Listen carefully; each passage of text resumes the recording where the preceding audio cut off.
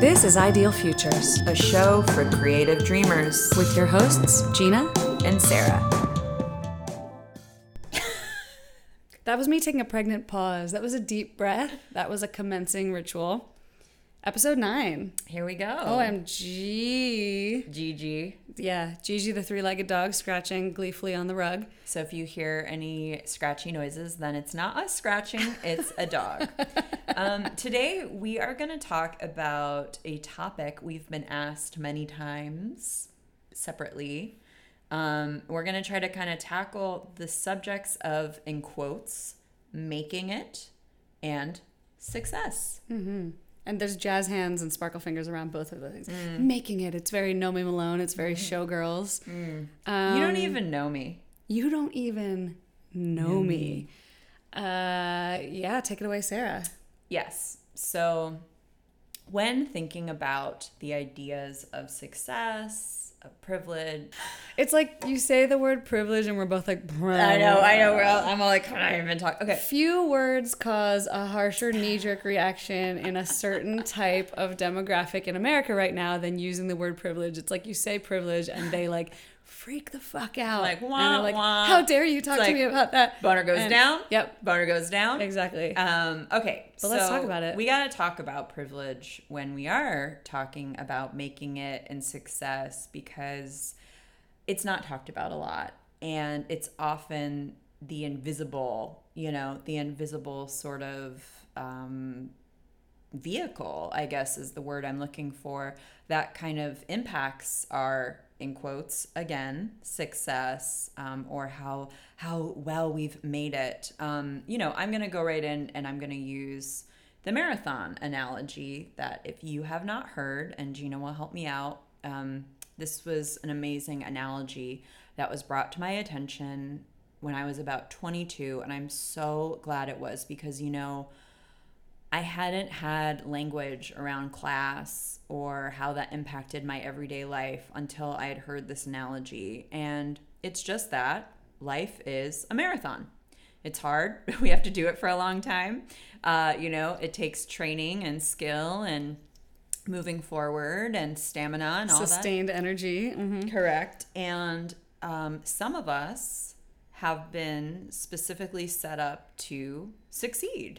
That would be, Chad, who's a, 25-year-old straight white guy, 6 foot tall, very attractive. Parents are doctors and lawyers, all the best schools.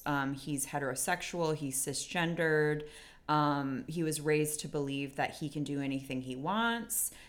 His marathon training is the best shoes, the best sneakers, B12 shots, like people cheering him on, like a running coach, he's got it all. So of course the chances, he's able-bodied, the chances of him succeeding are just going to be that much more than say someone who's undocumented or trans or black or in a wheelchair or comes from absolutely no money or is first generation American citizen, whatever, all of these things is going to impact. So if Chad has like the B12 shots and, the best sneakers, let's just say Esmeralda is trying to run a marathon in bare feet with a refrigerator strapped onto their back, and that doesn't mean that Esmeralda can't succeed. And it doesn't mean that Chad will.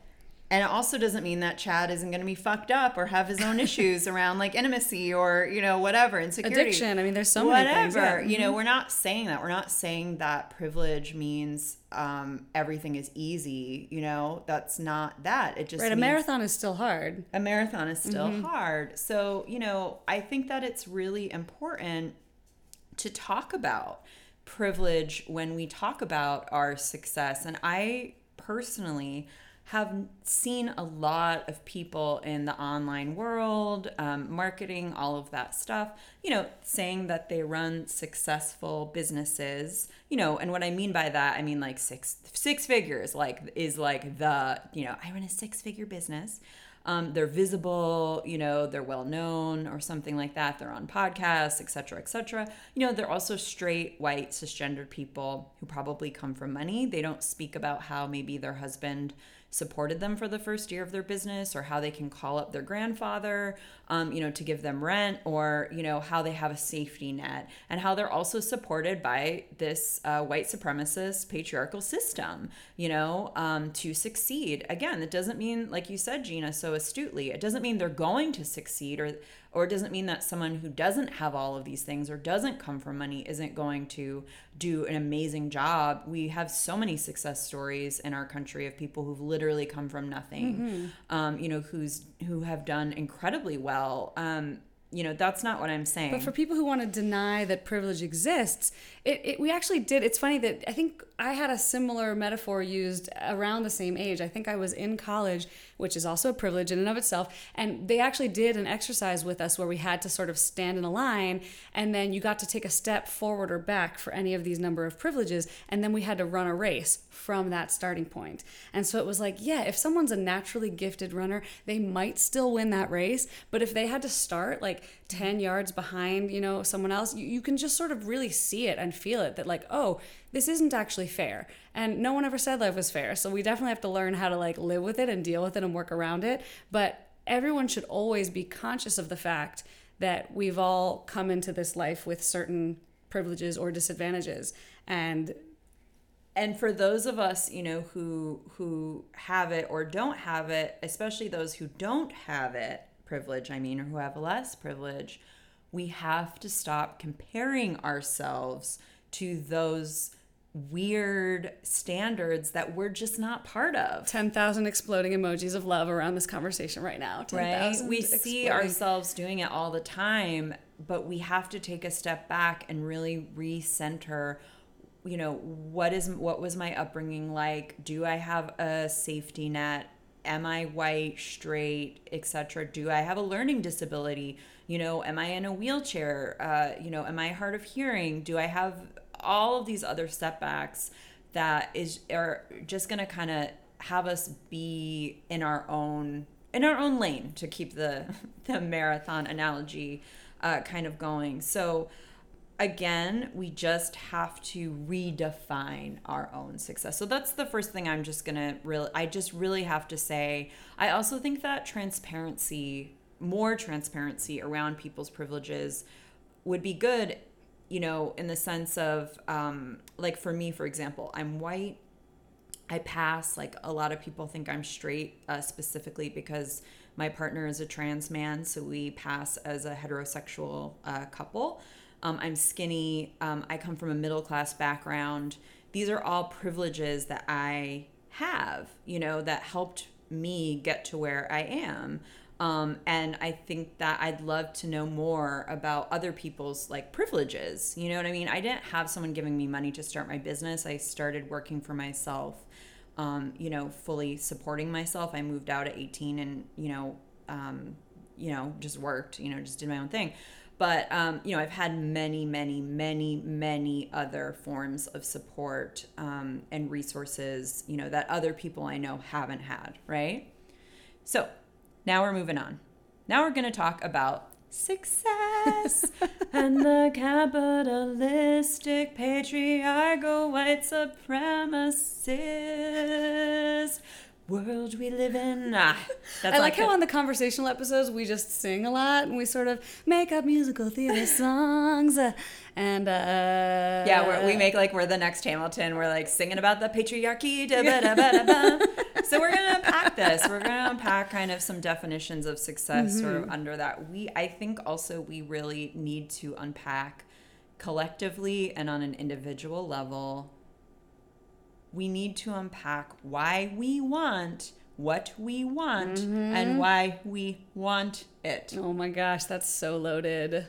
Is it because we're supposed to want to be rich or have 2 cars or be famous? Or is it because Gina, your soul, Gina, inside of you, what your soul is yearning for, really wants it? I actually don't want 2 cars, like for sure. You're like, I want 17. Yeah. And I've also always had that sort of weird, like I've never wanted the beauty ideal, and I know that I'm supposed to want the beauty ideal, and it's gotten weirder and weirder because when I was a teenager, I just like completely rejected it gleefully and with all this like joy and now as a a person in my 30s, it's become a lot harder and weirder.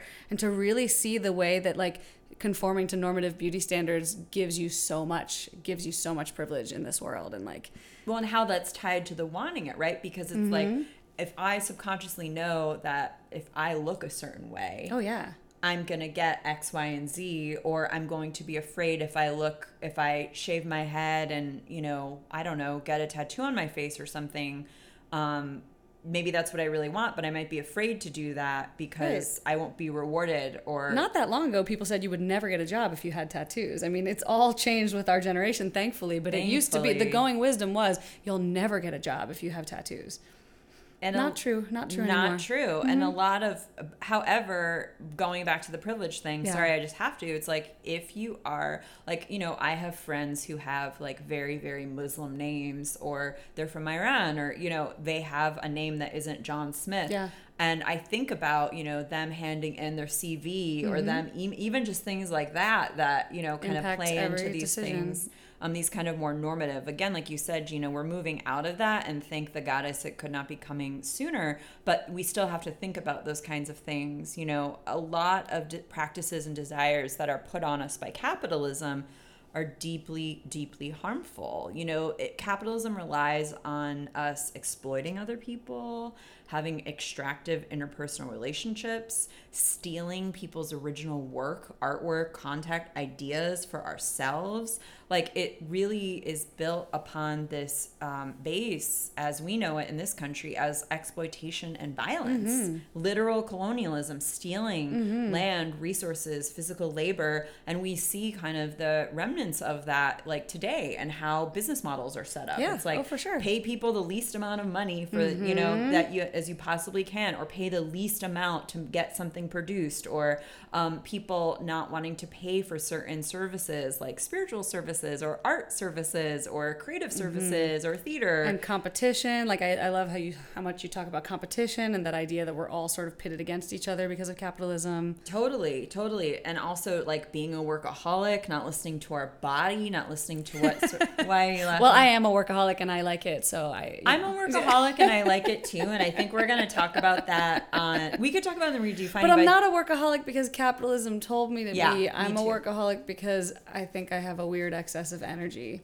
I'm a workaholic because I have 9 million ideas that I want to get done and not enough time to do it. That is the truest. I love working. That is the truest. Okay, let me just like backtrack too with this whole workaholism thing. I've worked in a lot of companies where the status quo of the company relied on you staying there until 8 at night, 10 at night, or getting texting with your boss at 11 at night on a Tuesday, or coming in, you know, on a Saturday or whatever. That's all I mean when I say this, like, kind of perpetuation of workaholism, and how damaging that is, not just to our bodies, but even to the idea that we can work that much. Because I have serious health concerns, and I know a lot of people who do as well. And I actually physically can't work 80, 90, even if I wanted to, which I probably theoretically would.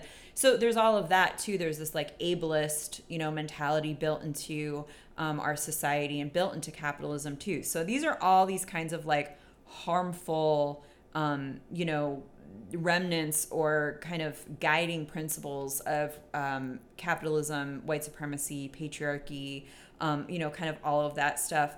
There's so much more we could talk about. We're going to kind of keep going down the line here, because now I'm in this point in my life where I'm really trying to unpack my own motivations, because I've made the most money I have ever made.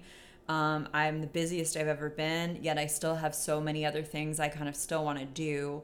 But I also want to reframe why I'm doing it and why I want what I want. So I daydream a lot. Like, what if we redefine success as being how much we can help people, or how much money we can give away, how much harm reduction we could do to other people in terms of relationships, hurting the environment, animals, etc., etc. Like, what if a core definition of success is loving ourselves, being in love with life, enjoying what we do the majority of the time, while also getting to have like 8 hours of sleep a night. Like, you know, just kind of, I'm kind of going back to basics a lot more with what I need and what I want and how I want my business to function for me in my life and in the world, and kind of so on and so forth. Mm-hmm. So what about and you? that actually raises a really good question. That makes my brain explode because I have so many thoughts, which is just like how privileged we are to even be able to have this conversation at this point, because we both do have businesses at this point that sustain us, so we are able to think about what, doing what we love and how to make our lives look the way we want them to. The first 2 years so of many my people business, do not have. I just was all about getting money. Like, how am I going to pay rent this month? How am I going to come up with I don't want to go into more credit card debt. How am I going to make money for groceries? Like, the first 2 years of my business was only focused on paying the bills, making rent. I was not thinking about my whys. Yeah. I think a lot of No, for sure. I was just like, I need to survive. Like, that was that. And so the choices I made were working for maybe people I didn't love or respect or admire, doing work I would never kind of publicly put in my portfolio, or having to kind of do those things. And so I also want to take away like judgment and shame around people, a lot of people, we talked about this on an earlier episode, Gina, but this idea that you have to be like making your art. Yeah. That's actually, I have a whole thing written about that I want to talk about. But first I wanted to ask you, and this will segue into that. Okay. I wanted to ask you on a very personal level, not on the like, political thing to say level. Yeah. How do you define success? Now, Yeah, like for you right now, how do you define success? being able to have freedom to make decisions that are nonlinear and that feel good to me. Being able to say no to things because I have money in the bank. Not feeling like I should do something or should say yes, i.e. not doing things always 100% for the money. Having people I respect me. So there's this, like, I think I've said it before, I'll say it again. I'm just speaking it into existence, so hopefully we can have this person on our podcast. Kathleen Hanna has this great quote of like, all that matters to me is if my best friends like my stuff. Mm-hmm. So for me, having people I admire, like, for example, I had a personal success story happen with my most recent workbook because two of the writers in the workbook that I invited and didn't know who are writing for it are some of the most influential in my 100 200 person list. Yeah. So for me, that was a personal success moment. What about you? I have more, but I know like there's so many. Defining success is so complicated. So if we're really being real now at this point in my life, I define success as finishing projects. If I have a vision, I'm like, if I have a vision, my job is to see it through. And if I put something in the world that didn't exist before, that's its own reward. Like, I have to really remember that is what I wanted, was to make the thing. And that once the thing exists, that's the reward. It doesn't matter how much money it makes. It doesn't matter how popular it is. To me, the completion is what defines success. And I had a really good, brilliant piece of advice at one point in college from professor in the experimental theater department, who I think was actually a jazz singer. Theater school is weird. I don't know what, theater school is weird. And she said, and she probably was quoting someone else. I'm sorry that I don't know the origin of the quote, but she said, as an artist, your job is just to do the work and the rest is vanity. The rest is just vanity. So caring about getting good reviews, caring about selling it, caring about Instagram likes, all of that is just ego. Mm-hmm. And our job is to kind of just, acknowledge the ego, realize that it exists, be nice to it, pet it, and then like pick it up and put it away. Just pick it up and be like, okay, ego, got it, put it away. Sparkles, hearts, rainbows all over this conversation. Right? So the way I see it, my job is to keep making work and to keep learning and growing and to help my community. And as long as I am putting projects in the world that I believe help my community, then I'm a success. And that is so much nicer than the incredibly toxic, like I have a list of notes for this podcast, and my notes are like, it wasn't always this way. I had very toxic attitudes about money and success when I was younger. Yeah. When I was younger, I really and truly felt that I wasn't a real, in quotes, artist because I had side hustles. I had part-time jobs. And in my mind, you were not a real, in quotes, artist unless all of your income came from your art and you were making hella dollars. Like, you had to be making so much money. And hella dollars. Bling, bling, sound effect. And the weirdest part is that I applied these rules only selectively to myself. Right. So if like your best friend was an incredible singer, but only 3 people came to her show and she was a waitress or something, I would be like, that amazing. is totally valid. Like, you're like doing incredible work. It doesn't matter. I mean, I even had, I think, 3 different artists at different points in my life who were people that I completely admire then and now. Were telling me stories about like working at the grocery store, while between touring jobs or things like that. And complete respect. Like, that to me was totally valid and respectable. I loved their work. I had no judgment at all. I was like, this is what they're doing to make ends meet between gigs. Like, got it. But for some reason, and of course, and I also thought, it would make me think, oh, it really sucks that our society doesn't value art more, and that like even an important culture worker like this, who is in college textbooks, is having to work a side hustle to make ends meet. How great, what a great equalizer to know that we all struggle, and that even so many people that we admire have had, many times in their life that they've worked really, really hard and struggled really hard. But when it came to myself, I was never that nice. When it came to myself, it was like, no, I'm a failure and I haven't made it, and I should obviously give up. And that it's like one piece of advice that I wish I could just give everyone is that you've got to reframe that. You've got to change that. You've got to really define success for yourself, and do not attach like monetary value to what you're making, because it doesn't always correlate. It really doesn't. I'm going to chime in here too, though, with everything you're saying. First of all, yes, 100 million times yes. You said that so much better than I've ever heard and I could ever express it.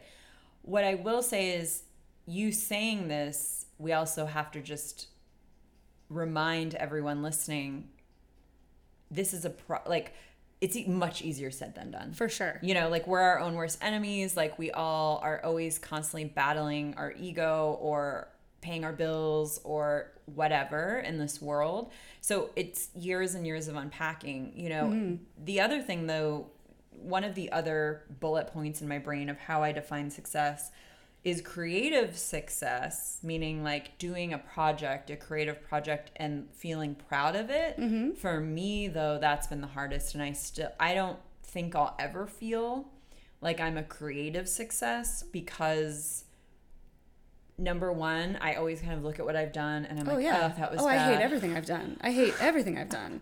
But isn't that just the nature of being an artist? Because we're always growing, and so we always see how something could be better. But and like, can't we just your skill level's trying to catch up to your taste level and all that stuff? Can't we also just figure out a way to let us feel satisfied and for me, a lot of times I blame my lack of creative success on lack of resources, lack of time. Like, if I had an extra week to do this project, it would have been incredible. Or lack of money. If I could afford the spot varnish on my book, it would just be so pretty. Or, it's usually lack of time and lack of money or resources that, that kind of limits me from wanting to feel 100% really great. So what I've also been trying to do is really just coming to a level of acceptance. Just as you've said, anything I do is never going to be good enough. Yeah. I'm always going to look back on stuff and be like, it's almost like also our eyes or our vision or our interpretation of our own work. We're just always not going to be able to trust it in a way. We're always so critical of it, for sure. But then I also think that the only way to get that time and the money and the resources that you want is to be prolific now. I agree. So that's why, to all those people who say you got to start, just do it. Just do the thing. Another definition I have is helping others and inspiring others, as well as feeling in community and supported.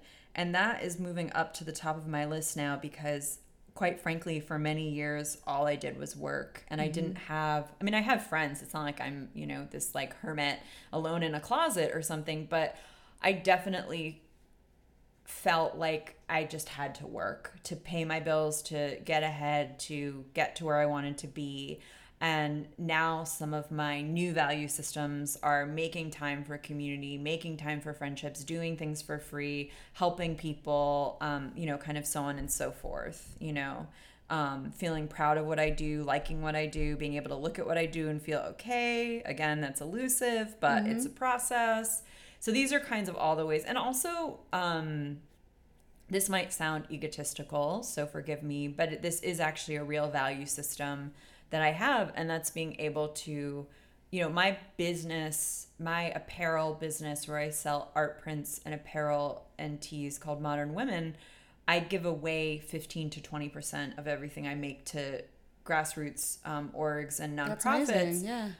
I think in a weird way, and this is a magical conversation that I won't bring into now, but because my intention, my magical intention and the magical work I did around that portion of my income was to help people, it kind of had no choice but to be successful. Because in magic and like with money magic, if you're already giving something away, you have to have the money to give it away, if that makes sense. And I think about that with energy, and I think about that with intention and all of those things.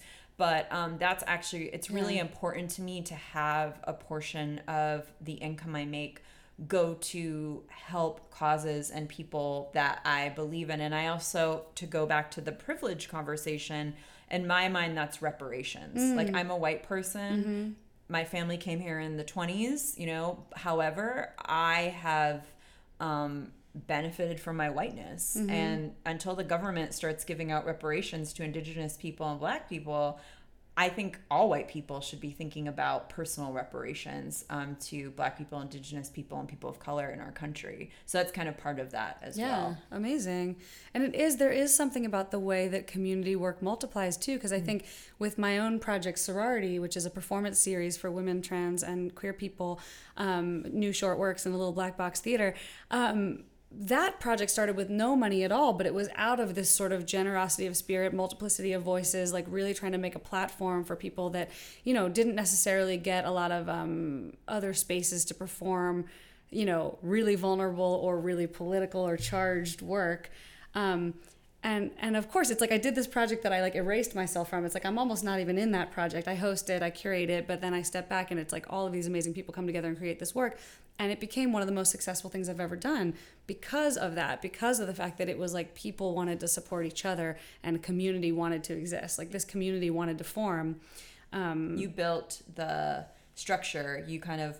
right, I think of myself as the container. I'm like, I was the container. I was the container that allowed that thing to exist, or that helped this community to form. And you gave it enough sunlight. I nurtured the fuck out of it. But the point is that it's not me. It's others, and it's a community, and it's a communal thing. And that actually was started with no money, but became extremely successful. Well, and think about how amazing that ideal. I was like, our podcast name is Ideal Futures. I'm saying ideal. But think about these ideals of coming from a place of interdependence and connectivity and support and thinking of other people and making space for other people. Well, because that's a feminist model, right? Because like in a bad way, women have always been taught to make space for other people and to sacrifice ourselves and to build relationships and to make everything feel good and homey and safe and warm and nice.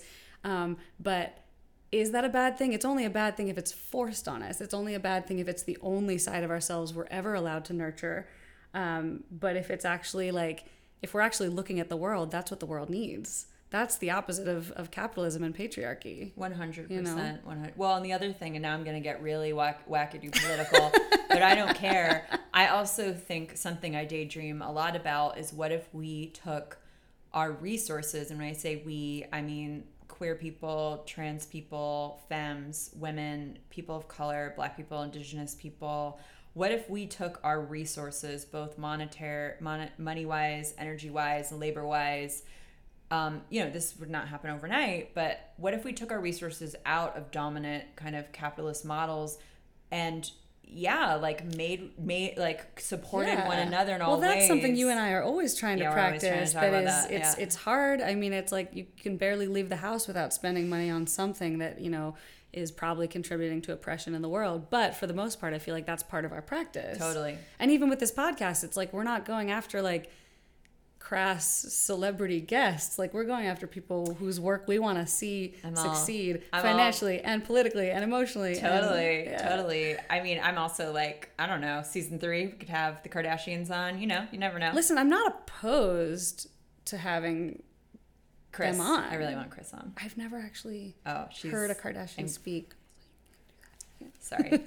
So anyway, whatever. We're derailing because we're friends and we talk about what we want. So let's go back to like some, like how, like we're going to roll our eyes. You won't see this when we say like, how did we make it? Because this is a question get. You get this, right? How did you do this? Or well, it was especially interesting back when I was, and this is again, the cycle of artist life. It was very interesting that back when I was struggling as an artist, I got to meet so many of my heroes and they would tell me that they were struggling. And I was like, what? Are you kidding? Like, you are literally the person I want to be. You're the person whose career I most admire. I love your work. Like, you're struggling. Oh my God. And now I'm finding a little bit of the tables turned on that, where a lot of times I have young folks, in their early 20s or just starting out in their career at any age, who want to take me out to coffee and sort of ask how I made it. And I'm like, what? What is that question? Like, what does that even mean? And what, I guess the first thought is just, what do they think that I have? Damn. But then on the positive flip side of that, I'm like, what do I have? Like, what? Because a lot of times, I was given lots of great advice throughout my whole life that I didn't actually internalize until now. Well, and I didn't actually see manifest until now. So can I just turn and give them the same tired cliches and the same platitudes and be like, this thing you've heard 1,000 times, it's true. You're going to have to come to it on your own. You're going to have to go through your own process to get there, but it's true. They are kind of true. It's kind of nauseating, but they're like, what's the one, like, love what you do and you'll never work a day in your life? I know. It's like such a cliche, but fucking true. It is pretty true. Hence our workaholism. Right, like we are workaholics because we actually love what we're doing. And the way to not have to do a terrible thing that we don't want to do for money is to find a way to do this thing for money. But it doesn't look at all the way I thought it was going to. Not at all. Nope. No.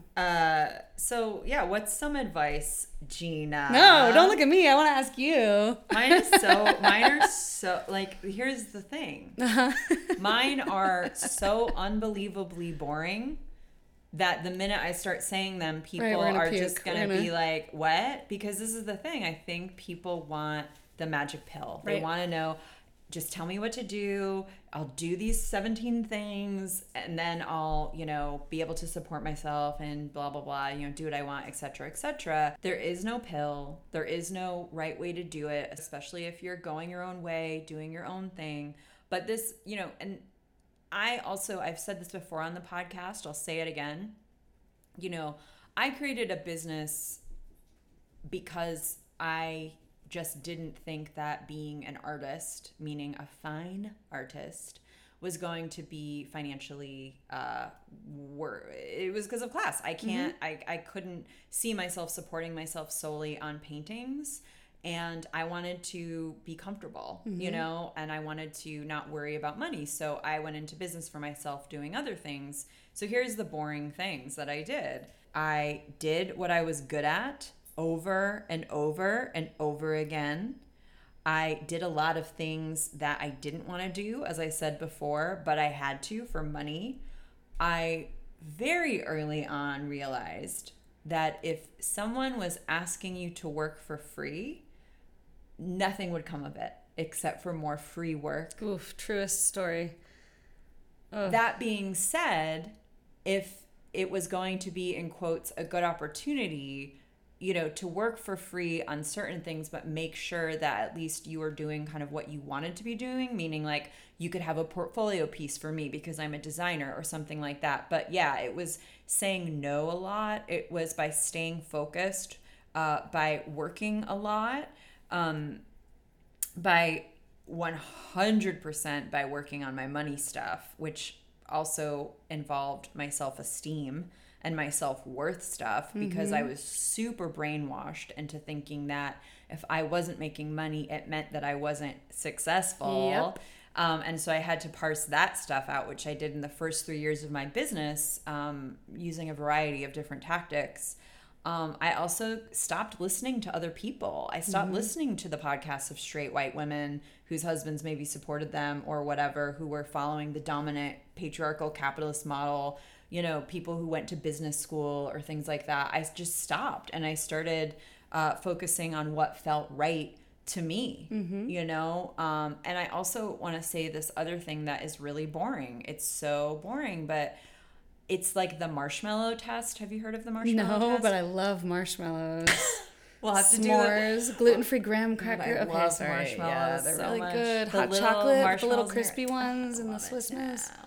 So the marshmallow test is just that, you have you have kids sit down and you put like marshmallows in front of them and you say, you can't eat this marshmallow. I'm going away for 15 minutes, but when I come back and if you haven't eaten the marshmallow, I'll give you 3 marshmallows. Sure.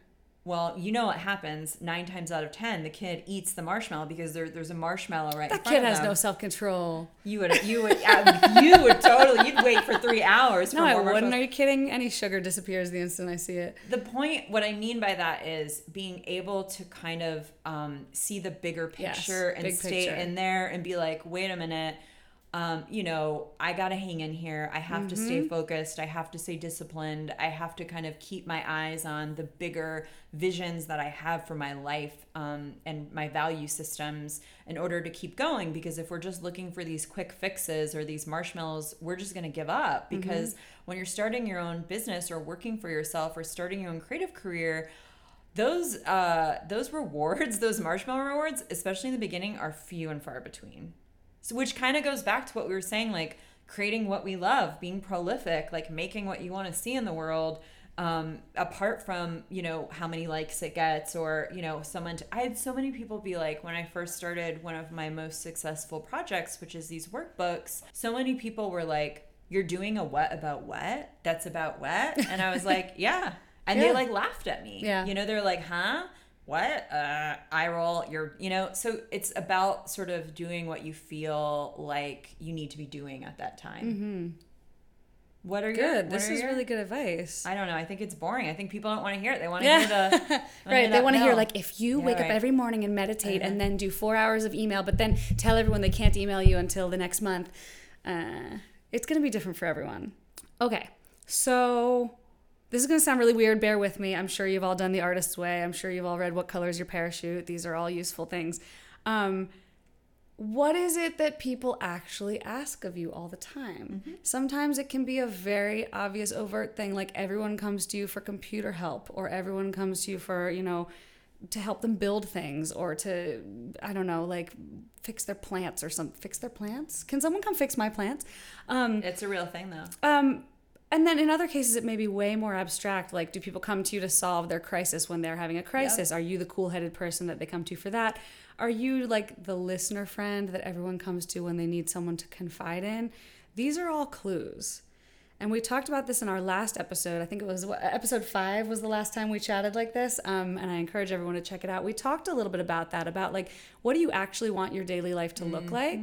And what are the skills that you actually bring to the table that people want from you, and how can you use those things, because chances are those are gifts that are coming to you more easily than they come to other people.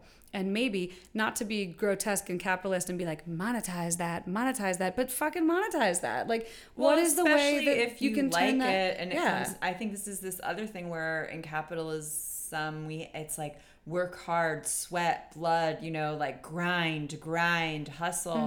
And if you really just enjoy doing something and you're good at Go it, with that river. Why not? Go Flow down that river. Or it's like, even if you don't enjoy doing it, but it comes way easier to you than it does. Maybe you hate it. Maybe you're like, I hate copywriting, but I could do it in my sleep. It just like flows out of me. And like everyone needs someone to do that. And like, I don't love it, but it's a thing that I can just do without like, it doesn't take anything away from me to do it because it just comes from me. Shout out to my dad. My dad gave me this like piece of advice the other day about like, which again, it sounds kind of weird when you hear it, but he was like, follow the money. It might tell you something about yourself or something like that. And I was a little bit like, tell you something about yourself. Yeah, what does he? Is he Yoda or something? What does he mean? So my dad really is like, he should be doing a money podcast, not me. My dad, every piece of advice he's ever given me about money was so good and true and useful, but I never could hear it until I was ready, until I went through it, until I lived it. I'm sorry. We should just do a whole podcast called My Dad's Advice. Please, we got to have him on the show. Because it was all correct, no, but also it took me sometimes 15, 20, 30 years to like, get it. Gina, What? 2 steps backwards. Okay. What does that mean? It might tell you something. Well, in some ways, I've already lived that practice, which is that there was a time where I was trying to make theater and trying to make plays and trying to be an actor, and people didn't want to pay me to do those things, but they did want to pay me to sing. So I did, in that case, follow the money, and I ended up becoming a singer-songwriter, and I toured. I had, wonderful years of touring and recording music, simply because that's where people wanted to pay me. They didn't want to pay me for this one thing, but they wanted to pay me for this thing that was adjacent to it. So I went with it. To me, I merged his advice with the other thing I was saying earlier, which is like, what is it that people are already coming to you for? Does that point you in a certain way? And then if you can get paid for it, why not just follow that as far as it'll go? Yeah. Does that make sense? 100%. While we're shouting out people that have given good advice, I think it was Roxane Gay, who, from Bad Feminist, we talk about her a lot. She's like the best on Twitter. Let's get her on this podcast next season. Please, Roxane. She had, I think she's the one who said this. She's had like 1 million young writers coming to her and being like, how do I get a publisher? How do I get a publisher? How do I get published? How do I get published? And she was like, do you have a book? And the answer is invariably no. And it's kind of like, okay, so you're chicken before the egging it. I mean, I see it all the time with actors too. So many actors being like, I need a manager. I need like a really good manager. And it's like, a manager is going to want someone who's working. When's the last time you did a play? What are you working on? What are you doing? So doing the things, finishing the things, making the work is always what it comes back to for me.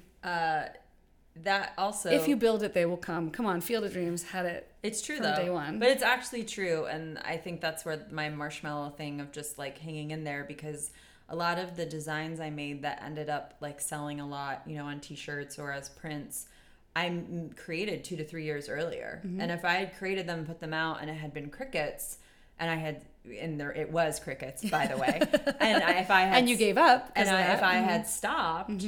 I wouldn't have ended up making part of my living off of them. One thing I kind of wanted to say a couple things that you reminded me of, Gina, when you were speaking about the thing about doing the work.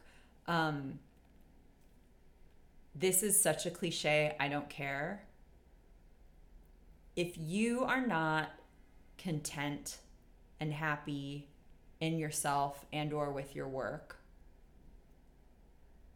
no amount of money, no amount of fame, no amount of awards, no amount of this is going to make you feel okay. Yep. Because I'm going to be really real. Like I said, for the first couple of years in my business, I was just all about trying to make money. First, just to survive. And then I kind of think I got a little bit wrapped up into that. Oh, if I have more money, it means that I'm, better or something like that, before I kind of separated money from my self-esteem, et cetera, et cetera. And then I got a lot of money, and it didn't solve certain things that I needed to work on. So that's kind of one thing. I think we will put the cart before the horse in terms of what makes us our spiritual health and our kind of emotional health and our self-esteem and that. The other thing I'll say, just to kind of wrap up for me, I think I've definitely said everything I wanted to say, is when I was young, when I was like 25 or 26, I knew a famous writer, and he had won a big book award. And I ran into him in a bar, and I was like, oh my God, you won the National Book Award, or, something major, and all of the reviews. And he just was like, yeah, he's very nonplussed. I was like, dude, you seem like you're bummed or something. Why aren't you just, cartwheeling over here? And he's like, why? He's like, I still have to pay my rent. I still have to come up with some book ideas. I still have, 50 years of writing books, which is some of the hardest. Writing is some of the hardest, most head-scratchingly painful work to do. He's like, listen, it's nice. It's nice to get an award. He's like, but that doesn't change my life or change who I am or change what I'm interested in talking about or, change my to-do list, really. And at that time, similar to your father and his advice, I kind of walked away from that interaction sort of. Right, you're like, what the fuck? Yeah, I was like, wait, but isn't getting this award going to stop everything? And so the point is, it is about, going back to the first analogy we talked about, the marathon, meaning it doesn't, nice things are nice, but we can't think that it's going to blow open our entire existence or not, because sometimes it does. But really, success is a series of tiny opportunities taken and built upon over a long period of time. You know? Yeah. And if the award isn't money, then the award doesn't come with any money. So it doesn't necessarily like make your career automatically take off or your bills not have to get paid. It's like, it doesn't necessarily equal anything. Yeah. So it's like, we can't put too much of our self-esteem on the bad things or the good things, really. Like, I've learned that through the years. It's like one person will write me saying I'm like a disgusting piece of poo, and next person, someone will write me saying I'm like incredible and I've changed their life. It's like, I can't change my view of the work I'm doing or who I am based upon you either. almost need to not believe either of those things. It's like you almost need to step back from both and not well, because again, that's all ego. Like it goes back to what I was saying before about, sure, one of those things feels really, really good and one of them feels really, really terrible, but at the end of the day, none of that should change what you're doing, you know? I think that's a great place to end. No, I do. I think that, you know, we covered a lot of stuff. I know it probably wasn't what a lot of people wanted to hear. They wanted us to tell them not to check their emails first thing and to meditate for 72 hours a week, which is a good... I don't meditate. My New Year's resolution for 2018 was to stop trying to meditate. Yeah. Because my New Year's resolution for 2017 was to meditate every day, and it didn't work for me. I have to say I do meditate, and it does make my life better. But most people that I know love it. Don't want to force anyone to meditate. So. You know... Do what feels right. Yeah, I mean, I guess that's the biggest advice we keep coming back to each time is like, hey, if you're out there and you're struggling, take care of yourself, take care of your needs, listen to your gut, and your journey is going to be different from our journey. Everyone's path is different, but you probably already have the knowledge inside of you. Ta-da! Boom. I feel like a poster with a cat on it. I feel like, you look like one. I feel like a mountain poster in a frame at a dentist office. That's right. Ideal Futures is a podcast created by Gina Young and Sarah Faith Gottesdiener in Los Angeles, California. Theme music is by Romy, our incredible friend. If you like what you heard, subscribe to us on iTunes and give us a sweet review. Thanks so much for listening. We really appreciate it.